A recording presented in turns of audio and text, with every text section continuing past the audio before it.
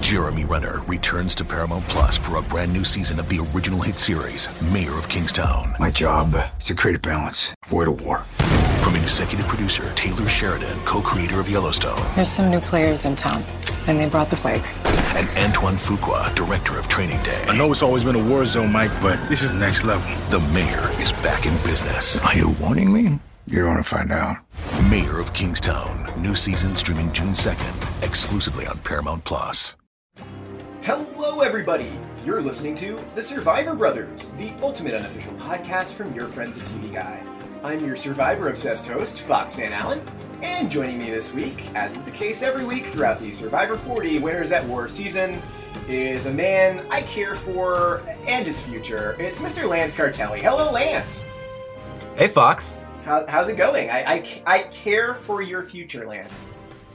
That's the first that I've heard of that from you, so Yeah. Thank you for that. I'm doing good. I can't complain about podcasting in sweatpants. I'm getting kind of used to it. That's right. I have been telling people I've been wearing jeans all week long, and it has largely been a lie. I'm wearing robes. That is a huge lie. I need slippers. Slippers are what I need. Like, I feel like I just kind of need to embrace it and just kind of go full robe and slippers and underwear and just live the rest of my life like that. Yeah, you got to go all in if you're going to do it. Commit to it. That's right. But enough about me and my comfortable time in quarantine. Let's talk about Survivor, Lance. And this is kind of a tragic episode a little bit. It's a little bit of a heartbreaker on multiple fronts. I was very sad. Yeah, on multiple fronts. But let's talk about the big one right here, which is Yul. Sele votes out Yul here. And it's quite an interesting decision, I think, especially for Nick. I think it's the most interesting decision for Nick. But we'll break that down, and we're going to talk about that. We're also going to talk, of course, about Sandra quitting Edge of Extinction. We're going to talk about the token hunt, and we're going to talk about Michelle and Wendell's relationship. We'll talk about what's going on with Adam over on Yara. We're going to do all of it. But let's start with Yul here. So I immediately got really worried once we finished this immunity challenge, and Yul is talking before the break about how easy we're going to get Wendell. Wendell dug his own grave, and that's it. Which means Wendell's probably not going home. Which made me worried because it's got to be Yul. If it's not Wendell, it's going to be Yul, right? Yeah, I was super worried right at the very beginning of the episode when he pulled Wendell to the side and pretty much told him, like, hey, I don't know if I can really trust you. I was like, oh, no, this is happening. Like, I just felt it from there. Yeah, I think that's probably the beginning of the end there, right? Like, that's, Wendell says, to his credit, Wendell says, thank you. Like, I appreciate when people are being real. Like, I respect that. And I think that's true. I think you can both respect someone for telling you a thing and at the same time immediately know that you need to get that person out of the game because of what they've been telling you. Yeah, that's just Survivor 101 right there. And Wendell, for how, maybe he's a villain and stuff, he still understands the game. Obviously, he's won the game. So he knows that once Yul says this thing, it's like, I got to go after Yul now. Yeah, and Yul saying, basically, what you did at Tribal Council, Wendell, put a big target on your back. And I know I'm not the only person thinking it. And that's, maybe, but you're also the only person saying it, which is part of, I guess, the problem. And I think it's more that, like, Wendell picks up that Yul is coming for him, so then it has to be Yul. Because Wendell, right before, he has a confessional there where he said, I thought Yul and I were on the same page. We seem like very similar people. I don't know that that's true. But maybe he's saying something that we're not. But yeah, it's and I want to say like a huge credit to Michelle here. Because absolutely, you would think that, prior to going into this episode, she is probably the one who would seem like in the most trouble here, right? Because she is the lone it's a 3 versus 1. It was 3 versus 2 the week before with Parvati. She should be in a lot of trouble here. But for some reason, her name never really comes out except for, as part of, like, Yul's, like, plan here where it's going to be, like, that's the fake-out plan. But no one at any point seems serious about getting rid of Michelle. I wrote that in my notes, that it was a masterful job by her to like be on the bottom, be 3 versus 1, and no one's even mentioning her. No one's even saying anything about her. It was just a great job by her, and I actually had a little bit of a theory though. Oh, going into this? What's the theory? So, do Michelle and Wendell have a secret alliance? You know, are they playing up the hate? They obviously have a past relationship. Are they playing this up only to work together now? Okay, so that's a really good question. And I mean, I feel like probably not, like not in a traditional sense. I think that they both kind of come in probably with like this expectation that they're going to work with each other, but their relationship just feels like it's such a mess, where like at the same, like you want to work together, but at the same time, like there's just a lot of bad blood there. Like, can you? I think it's very interesting how, Wendell has been playing this game where Wendell has been like this very like he is in the power position and Michelle is just following along. And I think that may have been the case a couple of weeks ago, but now that we're like moving into the future, that seems less and less likely the case. Now it looks like he's there by the grace of her. I mean, literally at this tribal council, but now moving forward, It looks like his fate in the game is going to be very tied with her because she has options. She made great ties, even with Yul, who's now out of the game, maybe coming back in the game. He made a little bit of a pledge there everybody made a pledge at tribal council to varying degrees, that, they might be able to get back together. But Nick, Michelle and Nick really form a tight bond here too. Where they're kind of like right before the vote's read, they're like looking at each other and they're nodding like, yeah, this is the right decision. We did it together. Which is very interesting. Like she is, I have been for the longest time talking about, Sophie's going to win this game. I still am not convinced that Michelle is going to win the game, but she seems like a contender based on the edit that we've been seeing and based on her position in the game. She actually seems like she's in a pretty good position. Yeah, I think she has a real shot. Like you said, I don't think she's probably going to win it, but I could totally see her making Final Five, maybe even to the end.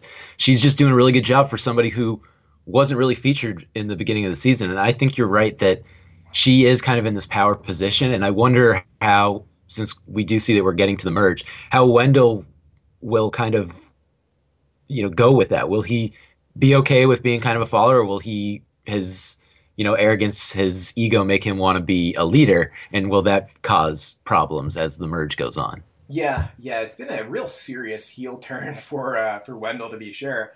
I kind of like it though. I think we needed some villains and stuff. So as as sad it is to see a guy that we really like kind of turn heel on everybody, it is a nice little addition of drama to the show. Yeah, and I do want to a little bit like break that out in a little bit, Wendell and his villainy, because I feel like this episode, even more than the previous one, just really laid it on thick about Wendell and his mistakes and his cockiness and the things that he is doing, and none of it looked good, in a game sense or a social sense. Of course you're getting it's very selectively edited clips, but still. But before we talk about that, because I feel like that just spreads out across the entire episode, I want to talk a little bit more about Nick here, because Nick is a big swing vote here as well. And he really seems to be on the, like, he is very anti-Wendell. He's upset that Wendell cost him that immunity challenge. He doesn't like the cockiness and the showboating. But while talking with Yul, and hearing, like, Yul's got this plan, right? Yul has this idea where, okay, they're going to vote out Wendell, but we got to do something about these fire tokens, right? So what if we force a 2-2 tie so Michelle can look like she's siding with Wendell, and then Wendell will give him the token, and then Yul get a token, and they'll share the token, and they're going to play Wendell here. And it seems very complicated, and it's I don't blame Nick for not liking this plan at all, because he doesn't benefit from it at all. And it's just, I feel Yul may have worked too hard here. Do you think that's like a big part of why he went out of the game here, Lance? Yeah, absolutely. And I thought this is where another one of his missteps and stuff is he should have just been quiet about everything. Is just go with the plan. Stop flexing your muscles about how smart you are, because that's really the one thing that'll put the target on your back. Yeah. And then that's what really happened. And so I thought this whole thing was really interesting for Nick. It actually reminded me of Yara from earlier in the season. So this move made sense for Michelle and Wendell, but not for Nick. It was the same thing with Ben, Sophie, and Sarah when they all and Adam when they turned on Boston Rob. But it didn't make sense for Adam being the odd man out, and now it feels like Nick's could be the odd man out here. So we'll see how it works out for Nick. But it really reminded me of that situation. Yeah, it really, yeah, it does kind of. I like that. I like that because my next question to you was going to be about Nick here and whether he made the right move. And I think we're on the same page here. I do not like this move by Nick. I understand why Nick would be worried about Yul, right? Because he is a very smart guy. Yul, right there at Tribal Council, I mean, he's talking about the market economy and aligning incentives and layers of duplicity. This guy sounds so effing smart because he is effing smart. It's more of that. But Nick, man, I think Nick got very blinded, and maybe Yul too, based on this seemingly poor relationship that Michelle has with Wendell, right? They clearly have bad blood. This relationship did not end well.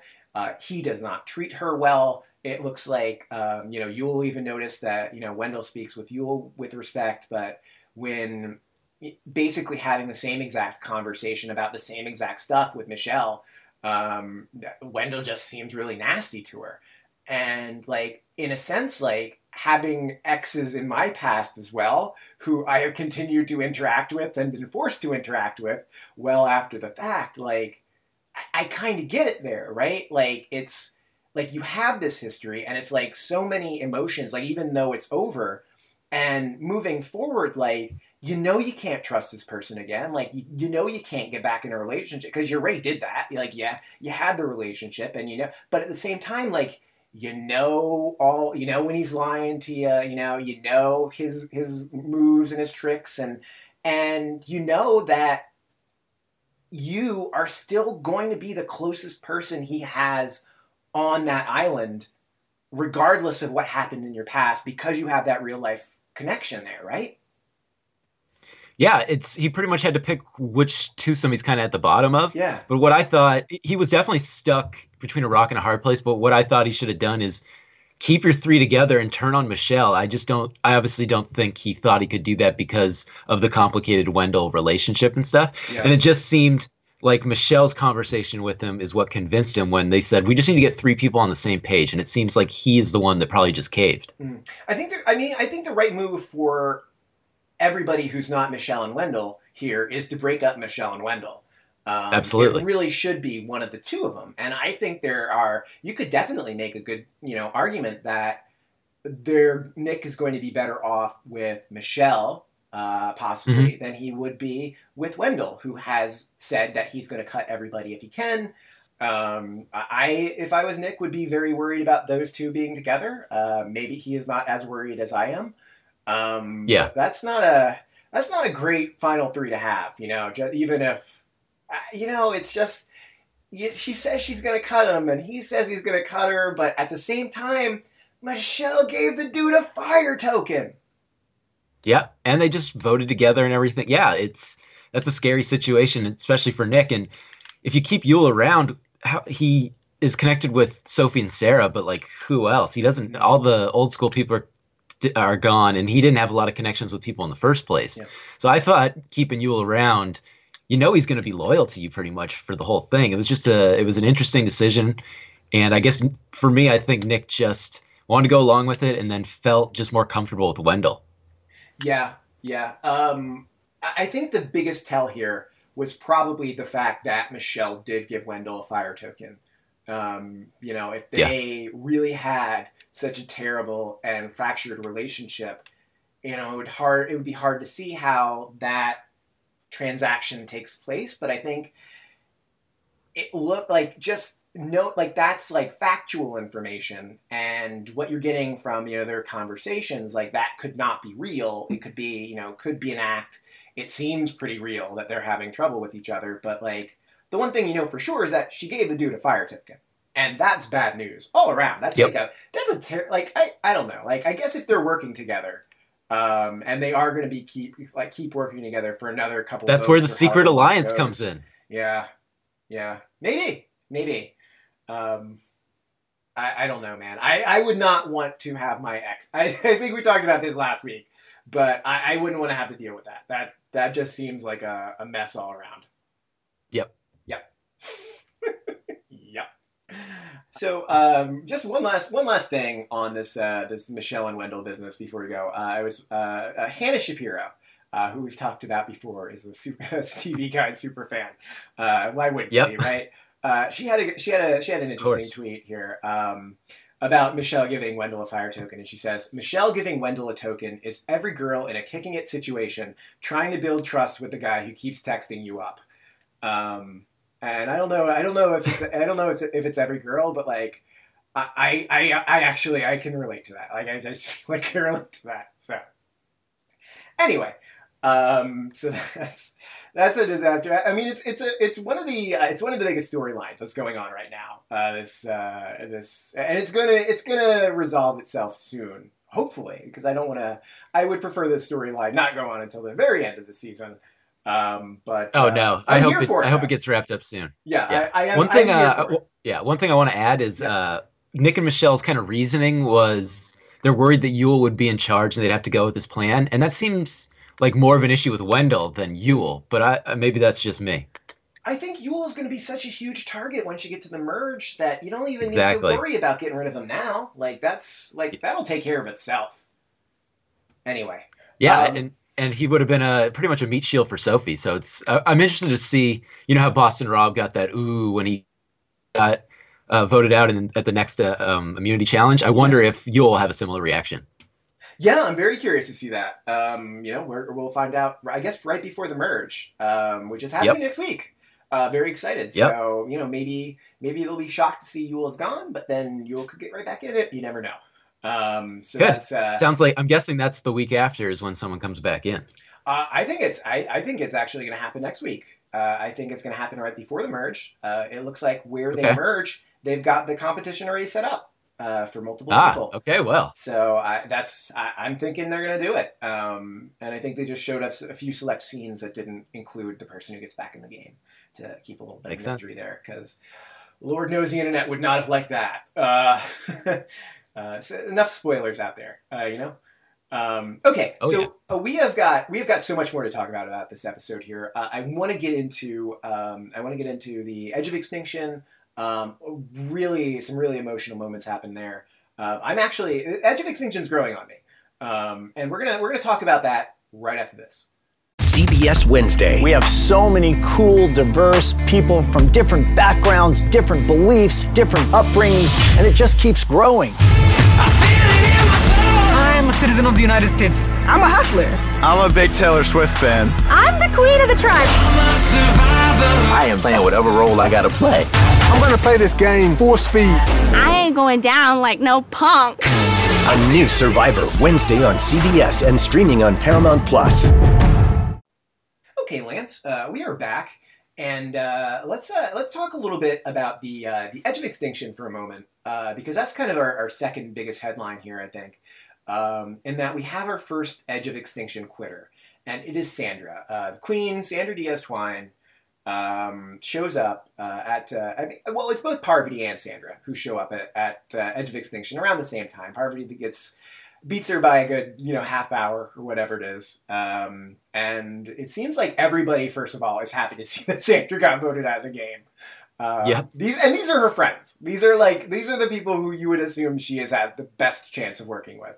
Well, you got Boston Rob just smiling when he hears Sandra's story about getting voted out. Oh, I caught that twice, by the way. That was great. Like, there were a couple of shots of him just kind of smiling, and he's like, he just like lays it out. Boy, that does not seem like you. That is just a dumb move. And also, I don't know if you remember, but way back when we first started talking about the season, I said that Sandra would be the one person who would quit if she made Edge of Extinction. Yes, that is true, and props where props are due. You are absolutely correct. It does make a lot of sense here. She explains it perfectly.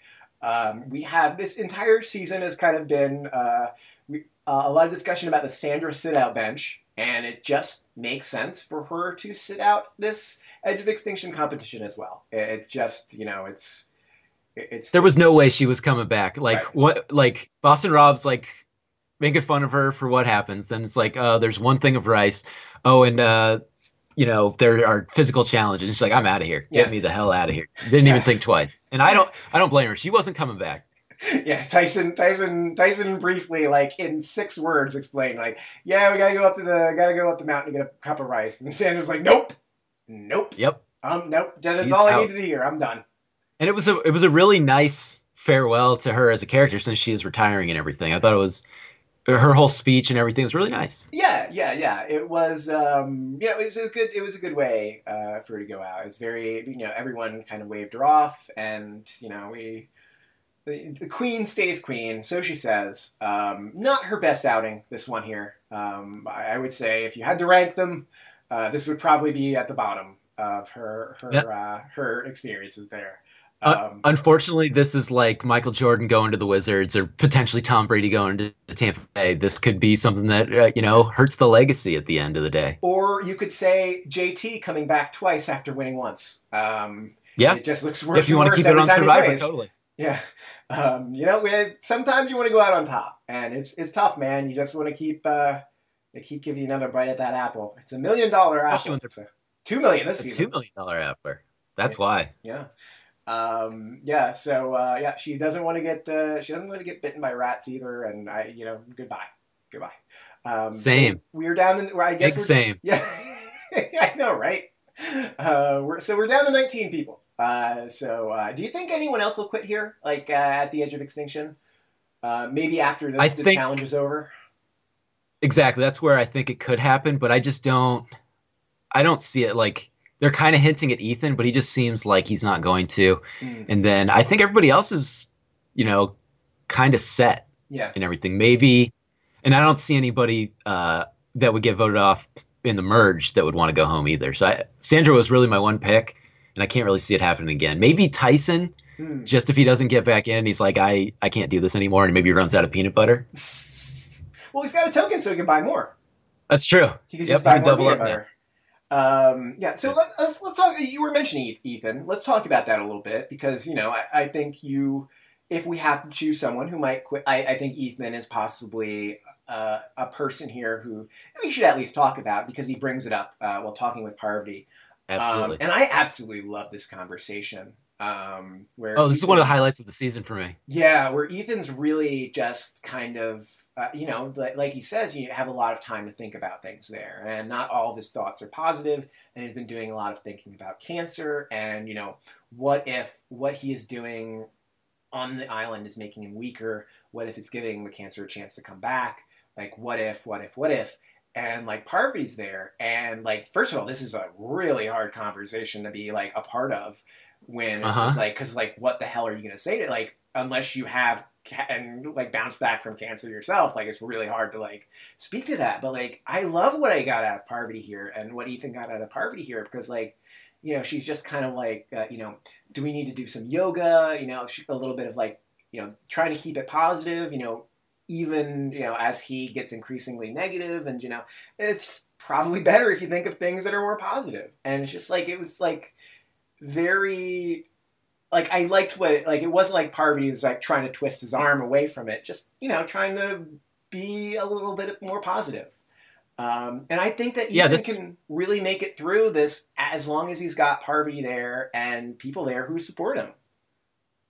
Yeah, I think I was obviously super sad that Parvati was voted out, but this is kind of a saving grace. It was like the silver lining of it and everything is who knows how much darker he could have gotten down there if he wasn't able to just talk it out with Parvati and everything. So lucky to have her around. And, it's hard not to blame him. Like once you've had it that many times and stuff, you just gotta think that those things are happening that's growing inside of you. It's just such a scary Yeah. thing and stuff. So yeah, thankfully that the life coach in Parvati comes out and you can see Exactly. where her real charm comes out and how she can connect with people, and she just handled it so perfectly. So it was a really nice scene, and the way that like Ethan looks at Parvati and stuff, it was really touching.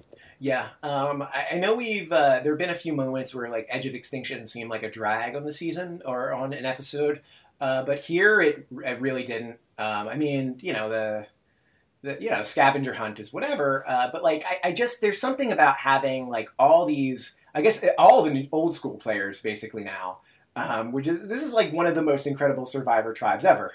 It just happens it just happened to all be on the Outcast Tribe 2.0 here, where none of them are in the game. Well, this is why Edge of Extinction works for this season, is because we said it before, like you would say goodbye to all these people. Exactly. And I would be a lot more upset with this season if we just lost all those legendary players and stuff. Like I'm obviously bummed about Yule and everything, but I'm still hopeful for this merge. I would just be down a little bit more if we didn't have this Edge of Extinction. Yeah, for sure. So let's talk about that. Let's talk about that fire token scavenger hunt here that happens, which is I really like the way that this was edited. This was edited together in a very fun way. I wrote that too. I said I love the setup of this. Everyone opening it together and taking off, and then when we get into it, the more editing. It was a fun edit for sure. Yeah. So I guess they all opened it together, right? And everyone scattered off immediately. Boston Rob kind of I think took the lead in just running off. And Tyson noted that no one even took the rice off the fire. That looks incorrect, actually. It looks like Amber stayed behind to do that. Which I think is a very... Oh, that was Amber? I was trying to see who that actually was. I was wondering whether it was Amber or Danny, just because it had to be one of the two of them. But I did a quick rewind, and Danny was running out with them, so it was Amber. Which I mean, it's interesting. I feel like her position in the game is very interesting. It's almost like she has given up the $2 million, but she is just there, I think, to support Rob and his chance to win $2 million. I think so. I think she's there to facilitate pretty much. Yeah. Which is, I don't hate that. I don't hate that. It's, you both can't get back in the game, at least at the same time at this point. So Boston Rob is for sure the best, I think, of the two right now to... Yeah, I think it's a good strategy, especially if he gets back in. Yeah. If he gets back in, with all the, now that it's the merge and stuff, he's a real danger. He'll obviously have a huge target on his back, but if he wins a couple, or if he, can put the target on somebody else, he's right there. Yeah, and I will say that I do know that Boston Rob just has this bigger target in general if he got back in the game over Amber, but at the same time, Amber's game's not that good. I just don't. I get she'll come back with a smaller target, but I think she is the exact kind of person who just get voted out immediately. I guess you're getting voted out immediately, or being taken as a final three and just not getting any votes. As a goat, yeah. That could be it. I think it could also be Wendell. We'll see. Yeah. But so this fire token scavenger hunt here. So I guess Tyson, knowing that Rob is a portly chap, decides to... Great choice of words again. Amazing. Yeah, Tyson's great. And he narrates how he was able to find a fire token on, the trail he was most familiar with. He really sprints there, or he takes his time while Rob sprints around like crazy. Tyson finds one, shares the information with people, shows people what it looks like. And no one can figure out where the other three are. And then we get Rob in his confessional. It was it was me, bro. And he's I ran here, and then I ran here, and I got this, and then I knew what the wrapper looked like, so it was easy to find it when Ethan was there. And no one knows Rob has 3 of these things now, which I guess brings his grand total up to 3, because he didn't have any before. He became a billionaire in a matter of minutes. Basically, right? And we will never know that feeling. Yeah, and I think the interesting thing here is that if him and Amber are playing together as a pair, but for one person, and are going to pool those tokens, then all of a sudden, because Amber's already got a token there, if they're maybe Rob can spend and get some advantages in this get back in the game challenge, and also go back in the game with an idol. I think if anyone needs an idol, I think Rob needs the idol more than Natalie needs the idol. I think they both use the idol for sure if they get back in the game. But I would not be surprised if, I don't know if it's limit one per customer, limit you can only or just limit one in general. They're going to run out of items like the way, my local supermarket runs out of toilet paper and paper towels. I don't know how it's going to be. But you gotta think that one of these people is going to buy this token or this idol, right?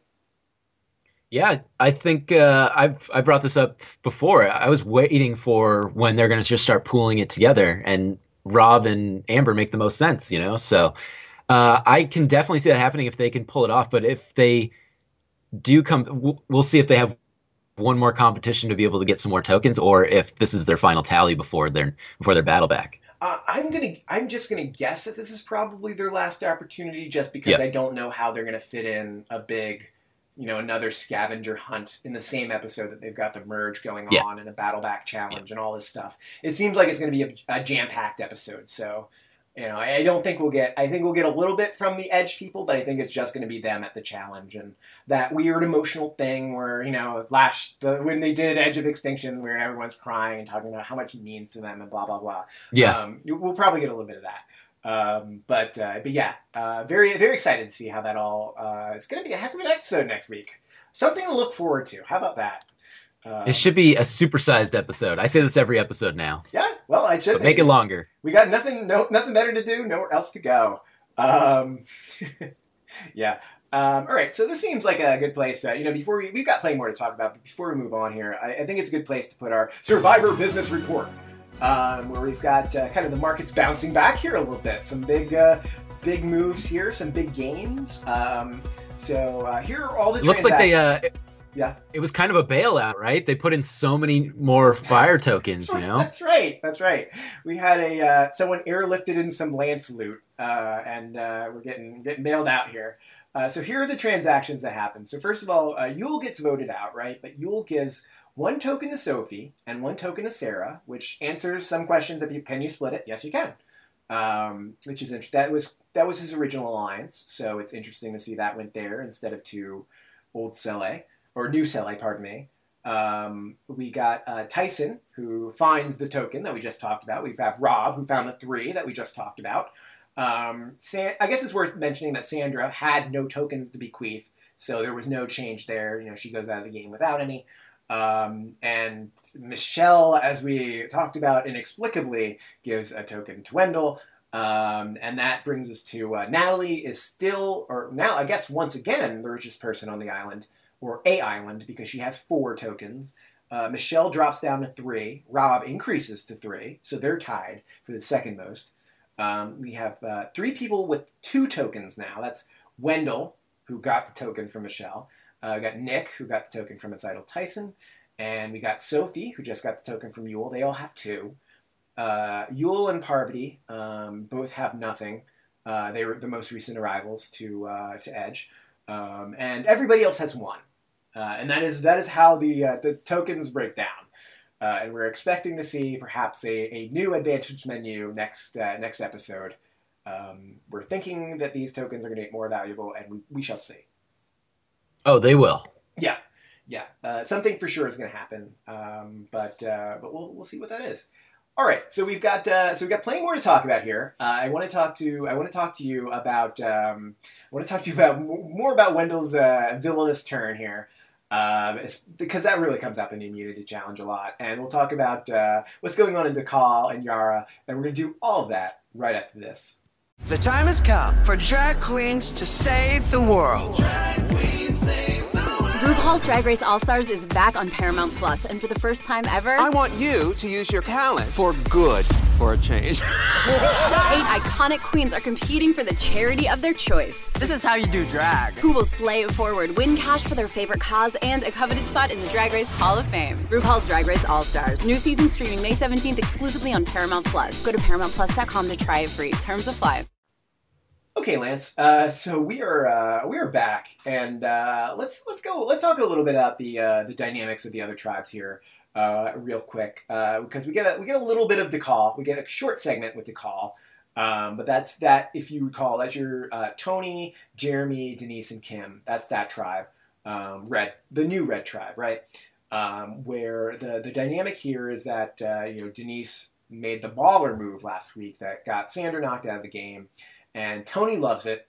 And Tony is trying to take this opportunity to make Denise look like the biggest target on the island. He's really talking her up, and in a way that even Denise says, "Well, you're really talking me up there, Tony," which I like. I mean, it was so obvious. Yeah, that's the problem. There's no tack behind it at all. It's the but it was very Tony, right? But the execution is not, and the execution is a very clumsy Tony-esque execution. Where it turns out that Jeremy really isn't buying it. Jeremy mentions that, he really likes Tony and that they seem like they're friends, but that Tony's still crazy Tony, and that, Tony's the bigger threat. And, Tony is always going to be a gigantic threat because that is what Tony is. That is just, Tony cannot not be a threat. He just doesn't know any other way. And, it's good for his game to keep other big threats around, but at the same time, he will always be the largest of those threats. So, it's tough to see how Tony wins the game more than once, just in general. Like, a person like Tony, it's hard to see how they win the game more than once. But he made it, especially when he doesn't have any idols or anything. He needs to find something. Yeah, he's losing out on idols, and he's losing a few friends here too. So he's gotta find friends where he can, I guess, at the merge. Kim's pretty much already flipped on him. I gotta say, Tony, as sad as I am about Yul going home, it's because of that Tony's still in this, because Tony was, he was, the targets were on him. He was going to go home if DeCall lost that. So he's going to get to the merge because of this now. And now I'm really excited to see merge Tony. Yeah. Well, I think Tony could be he could be in a lot of trouble because he seems like the kind of generic merge boot kind of guy, someone who's just so loud and out there and aggressive, and he's going to play hard and he's going to win a challenge or two, and you can't try, there's so many great reasons to get Tony out of the game at the merge, and to wait until the merge to do it, because it's like a free game for everybody. And Jeremy's already talked about it. Yeah, so I'm a little worried about Tony and his current state in the game, although I'm never going to count Tony out. Because you just can't, because he's always got a bag of tricks, pull something out. Let's talk real brief about Kim, because Kim has really emerged in like a really I don't want to say a power position in the tribe, but certainly the swing position, where she is going to determine the direction that this group of four goes. And it really does seem like she is bonding a lot better with Jeremy and Denise than, she's got a good relationship with Tony. And that's fine, four people with a clear number four, that's not bad to have. But I like where Kim is, just because she is in the middle here. She is not the obvious target, almost certainly at the merge too. Like, who's going to go after Kim immediately? Probably not. And she's got an idol, if we remember. Yeah, she's in a really good spot, and she didn't have to backstab Tony, so she can kind of, if she needs to, adapt and go with Tony now that we get to the merge, she can totally do that. And I really like what Denise is doing. She's just playing such a strong game. Other than Tony trying to make her a big threat, which didn't work, kind of backfired, she's really saying everything right. Like that conversation she had with Kim just gives her a softball question, just puts it on a platter, like, who do you want to work with? Yeah. And obviously she's going to say, I'm going to work with you. And it just makes her look better, and it's just easier for her. And so that's another smart move, and Denise and Kim can really do some damage if they stick together in the merge as well. Yeah, I really like what I get from Denise as well. But it does feel like it's almost like an over the top Denise. Like I like her, but I feel like she's working extra hard to be like this, to be more like this than she normally is. And that's her strategy right now. Like she said, like, she knows that she's not on the top, so she can't play like she is. She's got to, play like, how can she help you? Which I think is like a great way to play the game in general, to be in that spot. Especially, so far from the finals, where you still have the room to kind of maneuver a little bit. It looks like Kim's in a good spot. Don't hate Jeremy and Denise's spot here. But we'll see. Let's talk about Yara, because I think if Tony's on trouble in DeCall, Adam is in big trouble with Yara, right? He's been in big trouble. Yeah, and it looks even worse this week than it did last week. What do you think about that relationship between Ben and Adam? What are your thoughts on that? It was never that great, and it's just getting worse. And Adam's it's kind of funny seeing how annoyed he is and everything.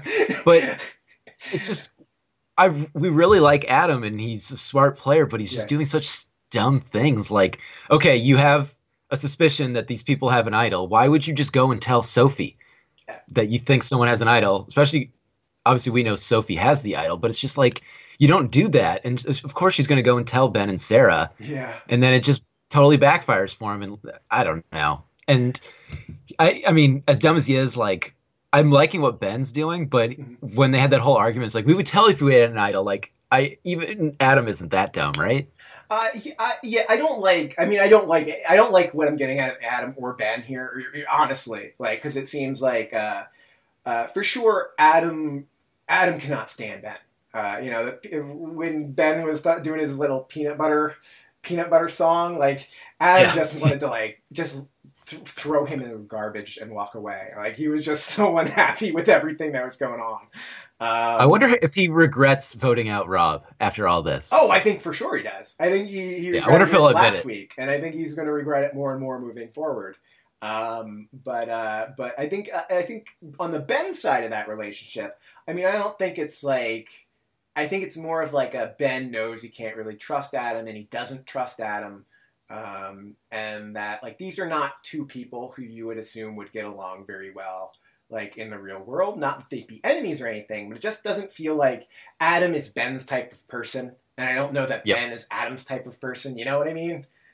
Like, absolutely. They don't seem like they'd be the type who would be fast friends. So Ben is poking. They're not Adam quite oil and water, but they just don't seem like people that would get along too well. And Ben's poking at him a little bit, and I think that, like, with a different person who's not Adam, it might work a lot differently. It's just friendly ribbing, but I don't think Adam is going to be taking it the right way. If it is being presented in the right way, Adam is not going to take it in the right way, and it just looks like their relationship is getting worse and worse.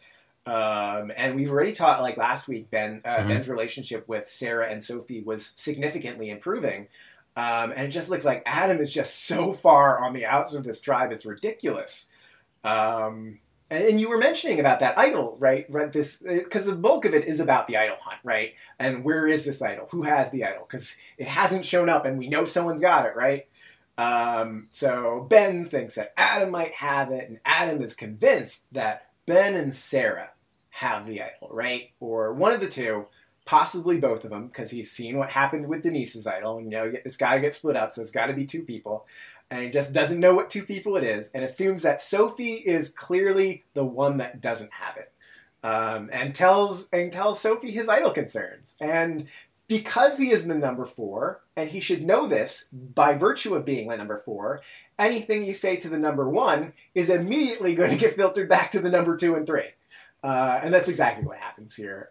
It's just, what was his thought process behind that? It's like, even if you do think that, you just don't tell anybody that. I feel like he's just so desperate to get someone on the bottom who's not him. He knows he's in a bad spot, and he's a strategic guy. He's going to work out some strategy to get him off the bottom, but he has not been super at executing all these strategies, and this strategy does not appear that it is very good.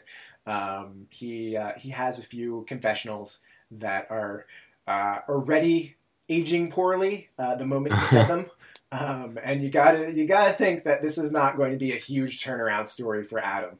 It is being pretty clearly choreographed that he is in a lot of trouble here, and he is making a lot of mistakes, and he is very confident in the mistakes that he is making, which I think is the worst part about this. I am worried about Ben in the merge, just because, okay, he's cool with Sophie and Sarah, but, like, he's at the bottom with them, and who does he really have and everything? He's kind of gone along, and I just don't know if he's going to have the connections and stuff, so he could just be an easy boot too. Yeah, I feel like Ben is might wind up in almost the same place he was in Heroes, Healers, Hustlers, right? Where he is in the early merge, all of a sudden it starts looking like, okay, we got to do something about Ben. Ben's in trouble here. And then Ben really has to work his ass off to stay in the game against all odds. I don't think he can find 6 idols here, and I don't think that people are just going to let him look for the idol and just sleep in the same way. So I don't know, but I think he's in trouble. I don't think he's going to go very far into the merge. I think Sophie and Sarah will. I agree. I think they're going to be fine. And I think maybe Kim and Sophie might be able to get back together, because they have that shared idol knowledge, and might be able to get. Yes. Sophie just has so many connections right now, and then advantages are on her side and stuff. We do see in the preview that her name gets brought up. Yeah. I believe by Wendell. Yeah. But I'm interested to see how she kind of plays that and stuff. Yeah, it'll be very interesting to see. It's going to be a 12. Well, I guess a 12-person merge, right? Because we had because we're gonna have one more person come back in, and now we've got 4 + 4 + 3, 11 in the game, so we'll have 12. So we could have a 6-6 tie, I guess, at the merge. But you need at least 6 people to make something happen. So, you gotta find those people somewhere. So I'm very interested to see where those groups come together. And Sophie already has like 4 or 5 people. Yeah, that's true. Sophie's got like everybody. Everybody she's met, she's got basically. And if they didn't get rid of Yule, she would have had even another person. Then she might have just had enough to just run everything too. I think it really shows you what a great shape, like what a great place, like her game in general is, and like what a great player she is. Where Adam is absolutely convinced that Sophie is the only person he can trust on that tribe.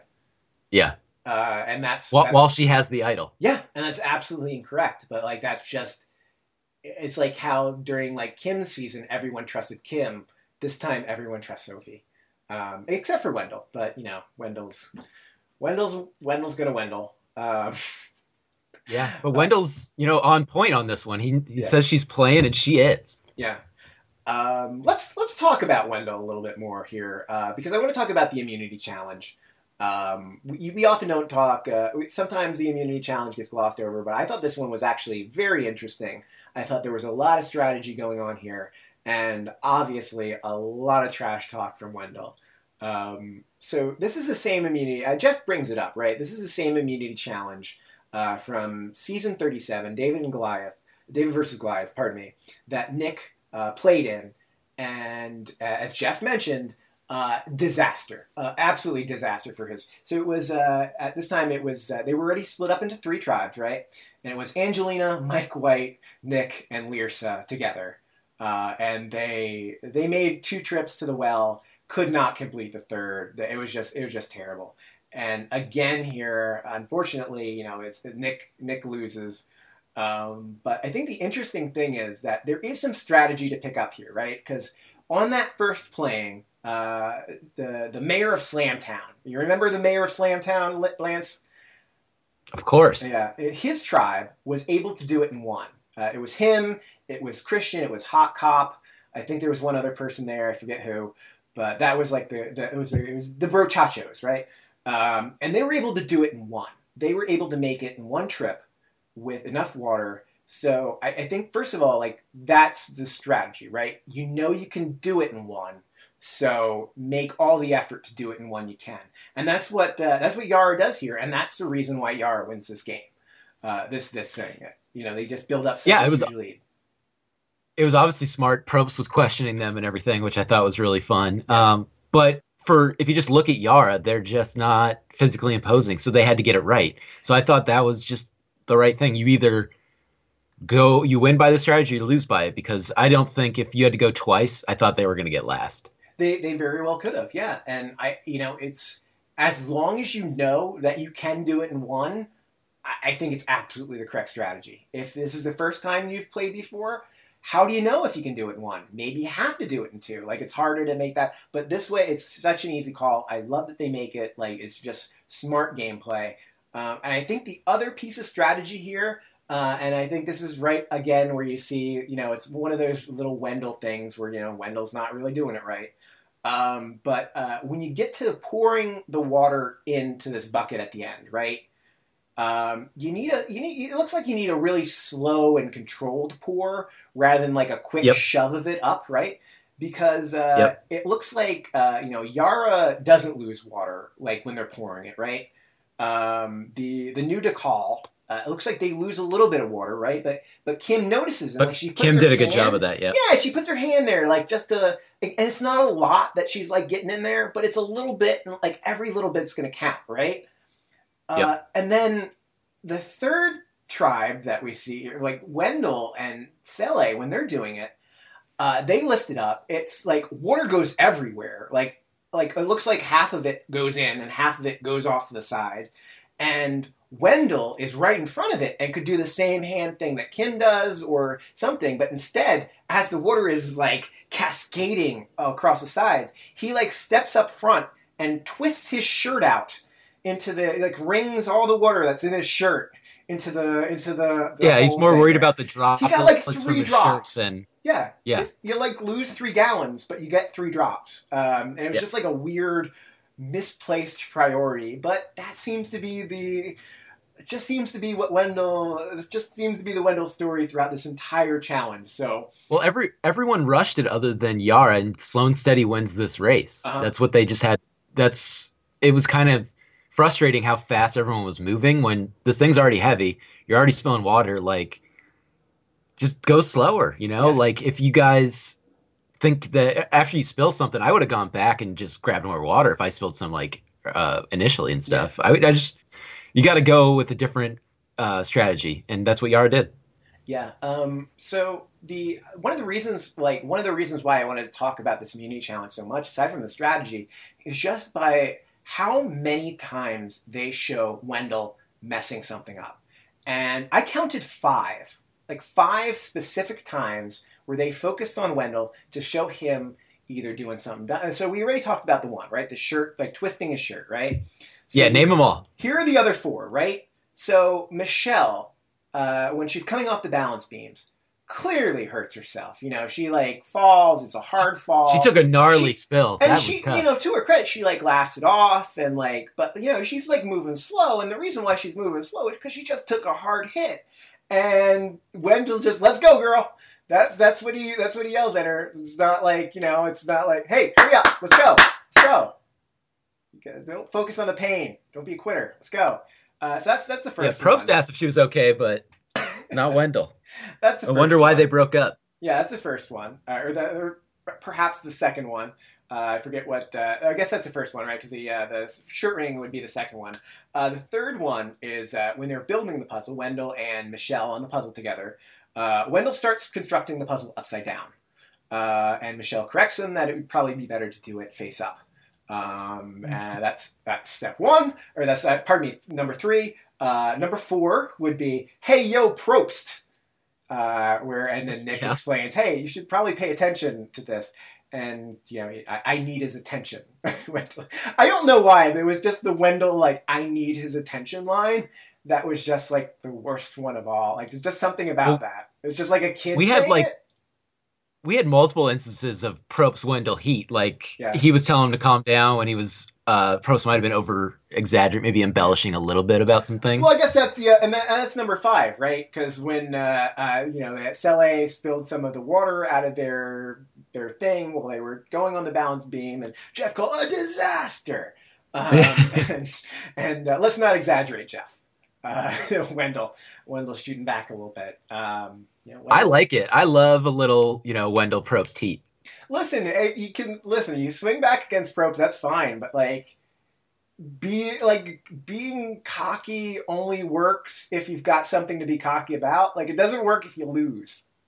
Like, it just looks terrible. It looks even worse if you lose. It's multiple times too. It's like he's trying to get like his dad's attention or something. He just wants like approval or something. And every challenge it's happening now. Yeah. You just try to go for like this, like hell yeah, I just did it. Like, this is awesome. Like, I did it. I'm awesome and I'm great. And like, whoops, we just lost. Sorry. Yep. And it really does come down to like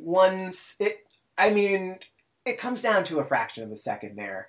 The Sele tribe is still rushing, and they think they may have it, but the red tribe, it's all these little things. Had any of these gone a little bit differently, right? Had Wendell focused on getting more water in there the first time. Maybe, the pour would have been quicker on the second time, get the puzzle pieces a second faster. Had he been focused on the puzzle and not focused on getting Jeff's attention, like there's so many ways you can make up a second or a fraction of a second in this challenge, which is just unfortunate that Wendell has these 5 strikes. Well, if Michelle didn't fall, just kidding.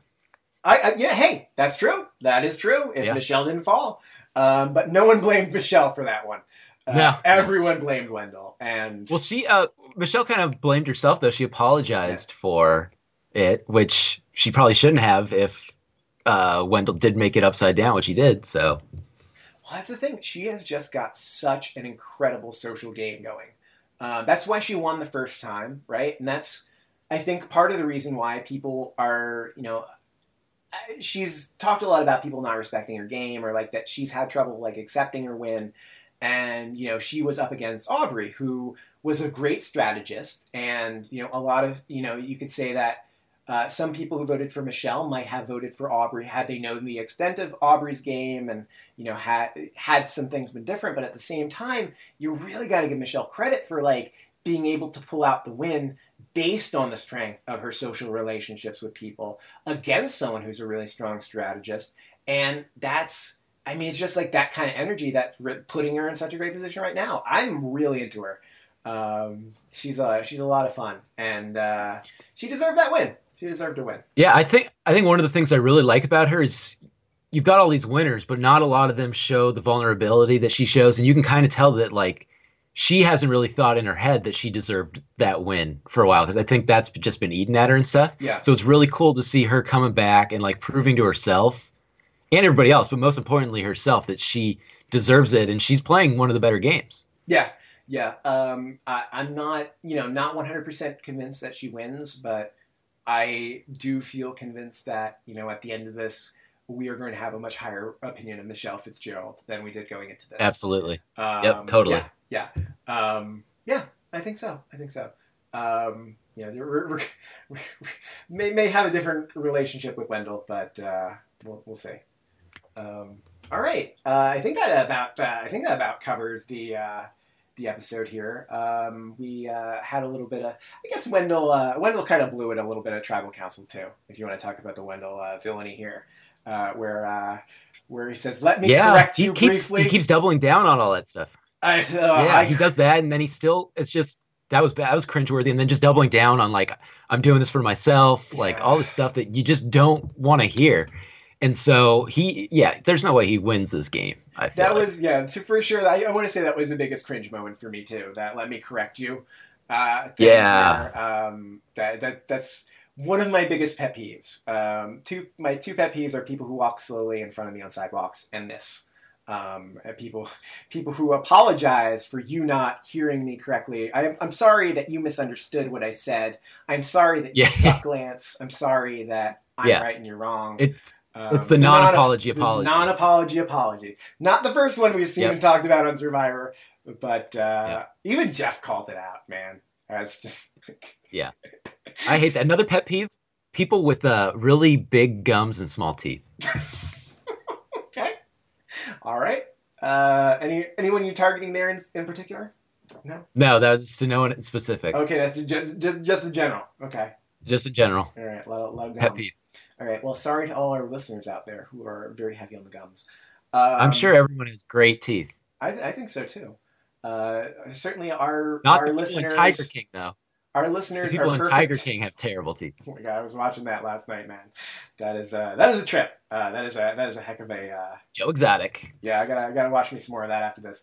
All right, so it sounds like we're already planning on the thing we're gonna watch after our podcast is over here, Lance. But before we go, I want to talk to you real quick here. We're running short of time, but let me know, Lance. Have you learned anything here in this episode?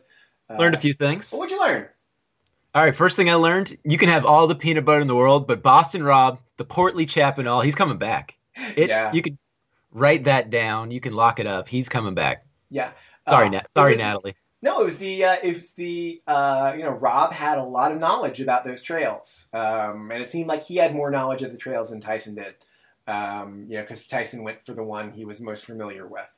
And Rob knew them all like the back of his hand because I guess he was expecting some kind of twist. I don't know.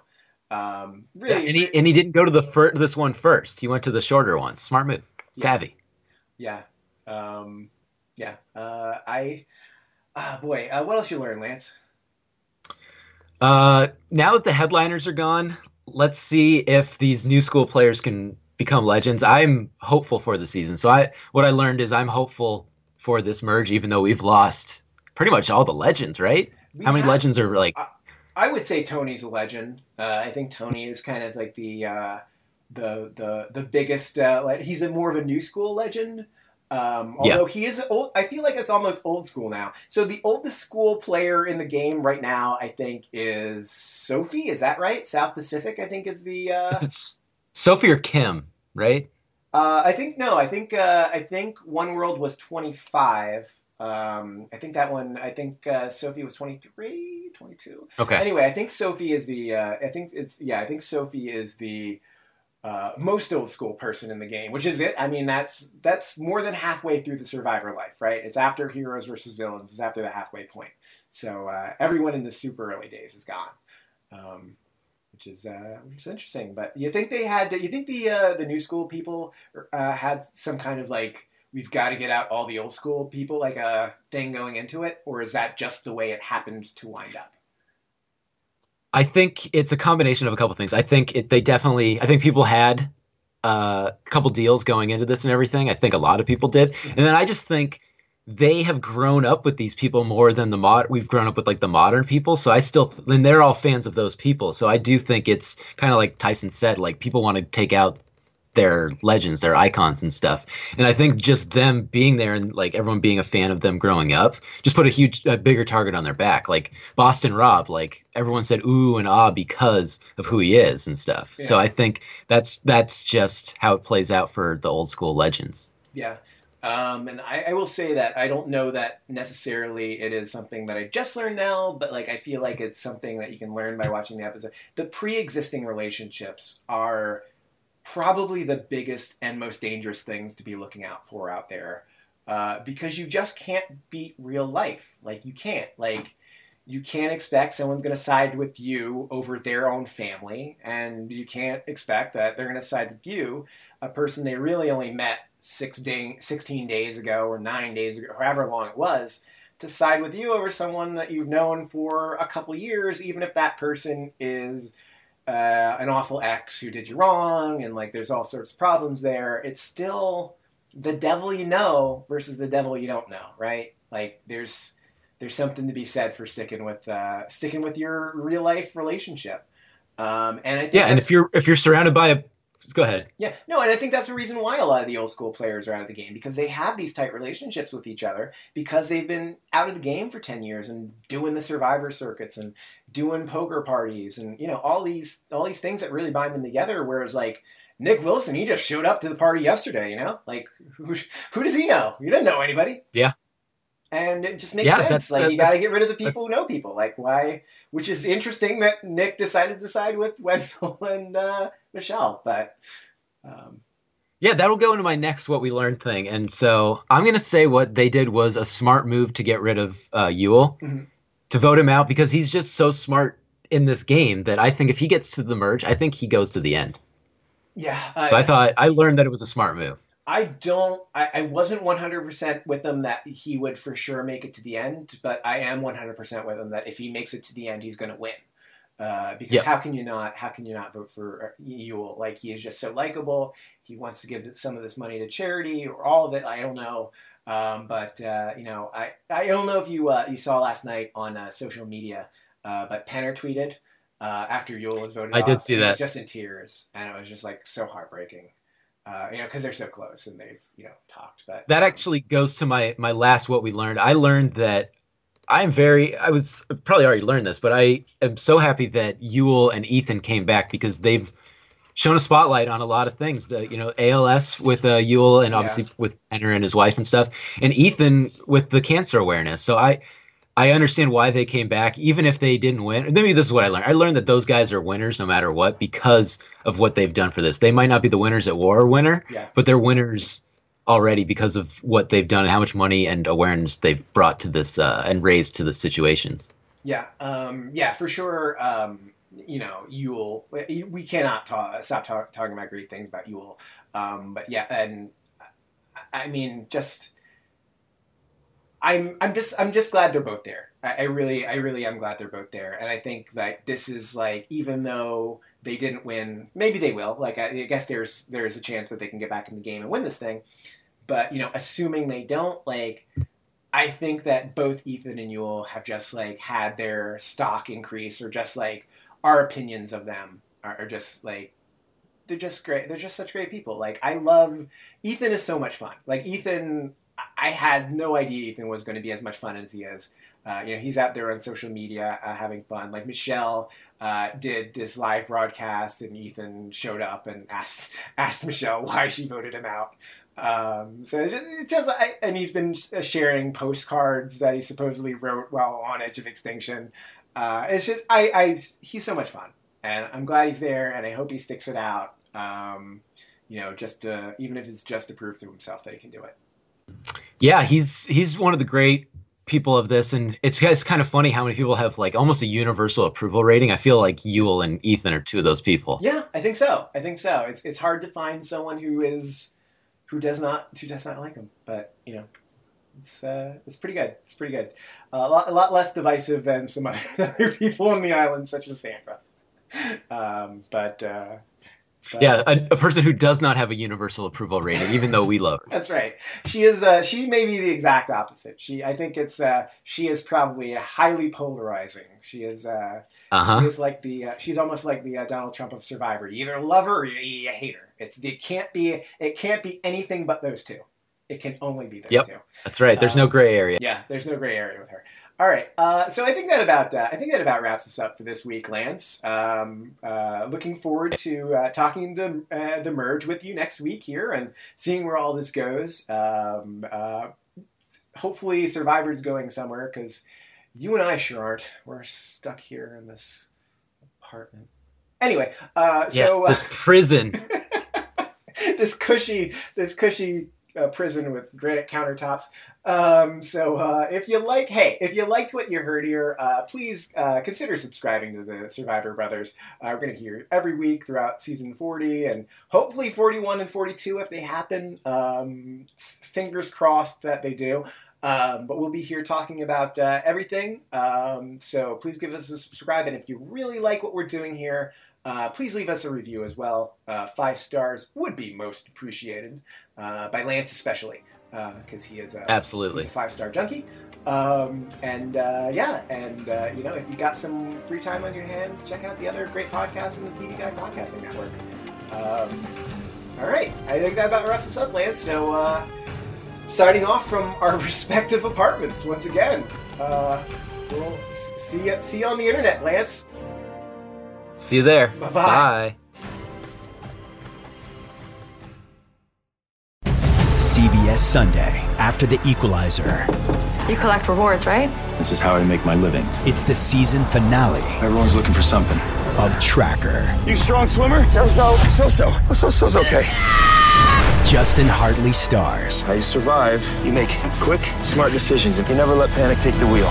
Sounds cool. It is cool, actually. Very cool. Tracker, CBS season finale Sunday after The Equalizer on CBS and streaming on Paramount+.